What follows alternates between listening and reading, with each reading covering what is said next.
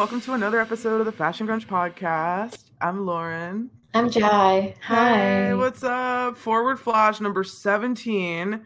We're knocking them down. This is number 17. Factory Girl from 2006 is what we're talking about. So cool. We Let's get go to back talk to about the this word. 60s. Yeah, it's so cool. We- I'm We're surprised always I haven't excited done about that. all the ones we talk about, but I feel like we say that every time. Oh, I love this word. I'm so excited. But it's like that for every movie or documentary. It has to be because otherwise I'm not going to do it. Yeah. Yeah. And we only recently said, oh, you mentioned it to me, and I was like, oh, yes, I definitely want to do this one boy for you because this is my jam, like 60s and Yeah, the fashion in it is like art and ridiculous. so absurd. It's like, yeah, I mean, every single outfit is like ridiculous. It's so cool. Now, what did you know about Edie Sedgwick either before you saw this or did you know about her at all before you saw it? Yeah, I did because I used to watch a lot of documentaries and like little kind of like art films and just kind of like weird obscure things, you know, like. Mhm. And I remember watching Girl on Fire. I think it's called Girl on Fire. What It's is like that? an Andy Warhol movie. Oh, okay. I mean, movie meaning it's literally like Edie speaking. It's kind of like an interview, kind of, and it's just like videos of her, and you know, Cool. it's kind of short. I think it's a short one. I don't think it's like really that long. I mean, his concept of movie was like very different from like what we think of movies, but you know, back then it was like an art film. Yeah, exactly, like an art film. Like, and yeah, I watched that, and I also like she's like always been known. Like I always knew about her because she's like a fashion icon. Yeah, so, like, totally. Before I even watched that, I was like, oh my god, when you study fashion or when you're in that kind of world, you kind of know of all these people, like influential people from like each decade, you know? Mm-hmm. So, but yeah, when I watched, I was like, oh my gosh, she's like really cool. Like I knew she died like young, and you know, just those bits about her life. But she actually does talk. I'm pretty sure it was that movie. She did talk. It was like an interview kind of, and she did talk about her life. Like she talks about what happened to her brothers and her dad, I think. She had a fucking crazy. So you kind of knew from watching this that she's kind of got she's had a really fucked up upbringing, and you know, it's kind of like, I mean, it's not a wonder that she was like a troubled soul, and you know, she did a lot of drugs and stuff, but it's also the times that she lived in, really. Yeah.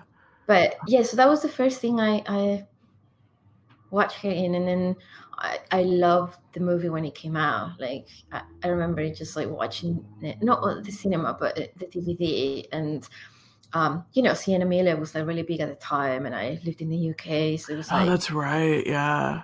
And she was always seen as like a Kate Moss wannabe, to be honest. Was she?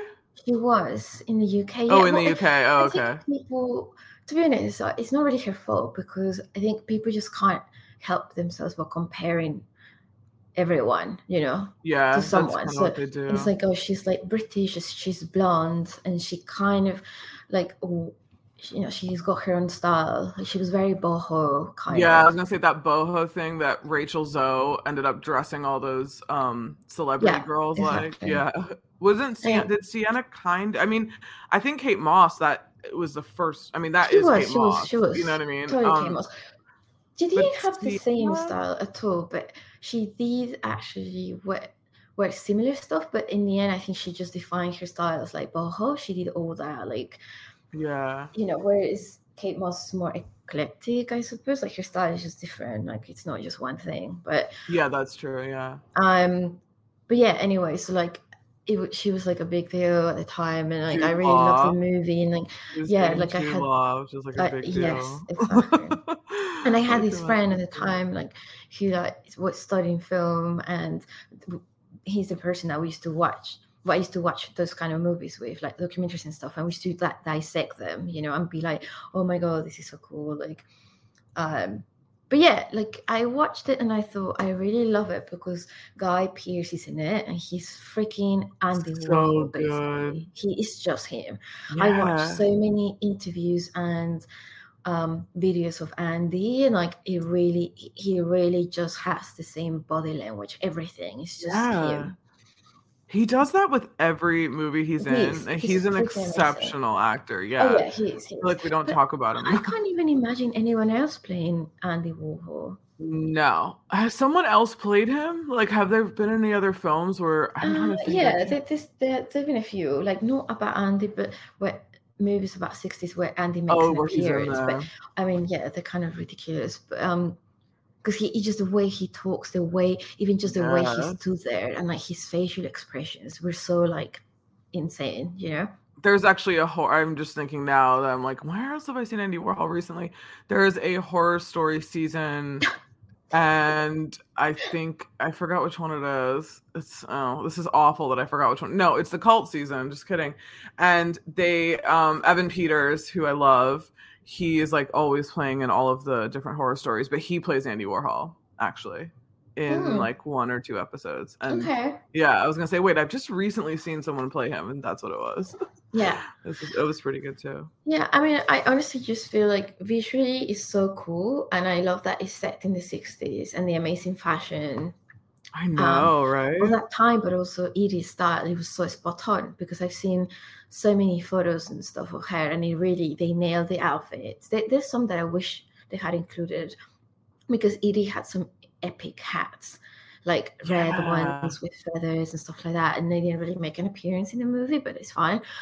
But I have to say, when I watched, I was like, this is really cool, obviously for what it is, but I genuinely did think, is this really accurate when it comes to the real relationship between Andy and Edie?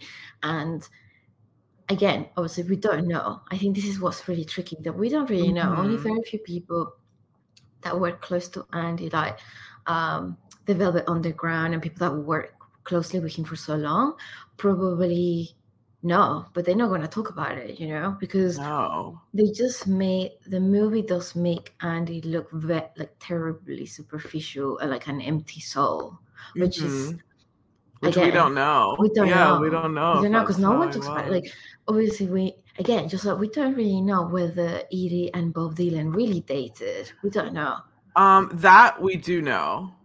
I believe. How do we know? Well, not that they dated, but Bob Dylan threatened to sue the production of this film. That's why he's not in it, because it made it look like he like killed her, or like that he was like, because he didn't get with her, that she went on this downward spiral. But he never said publicly that he dated her. Like, it's always rumors. Like, people say they saw them together. Are there photos of them together? No, I haven't seen. There's one. There's some, but they were taken at the factory. And okay. So they would be there at the same time anyway. They don't. Again, I guess really close friends.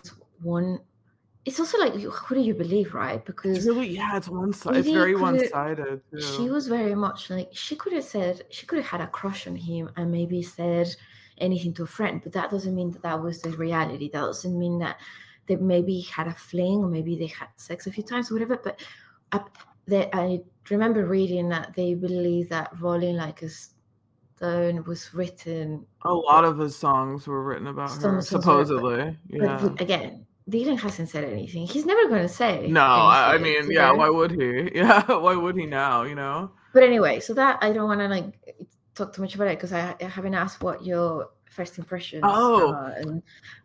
Okay, well, my first impression, this is actually kind of not embarrassing, but I want to say like this actually points to a lot of my like fashion taste. I knew vaguely about Edie Sedgwick, but not a lot. I don't think I knew that much about her, but I knew her face because I knew about Warhol and the factory. So I knew that she was one of his muses, but and I knew that she died young, but I don't think I knew anything past that. the reason that I went to see this movie is because this is the time that I was deep in the throes of my Olsen twins obsession.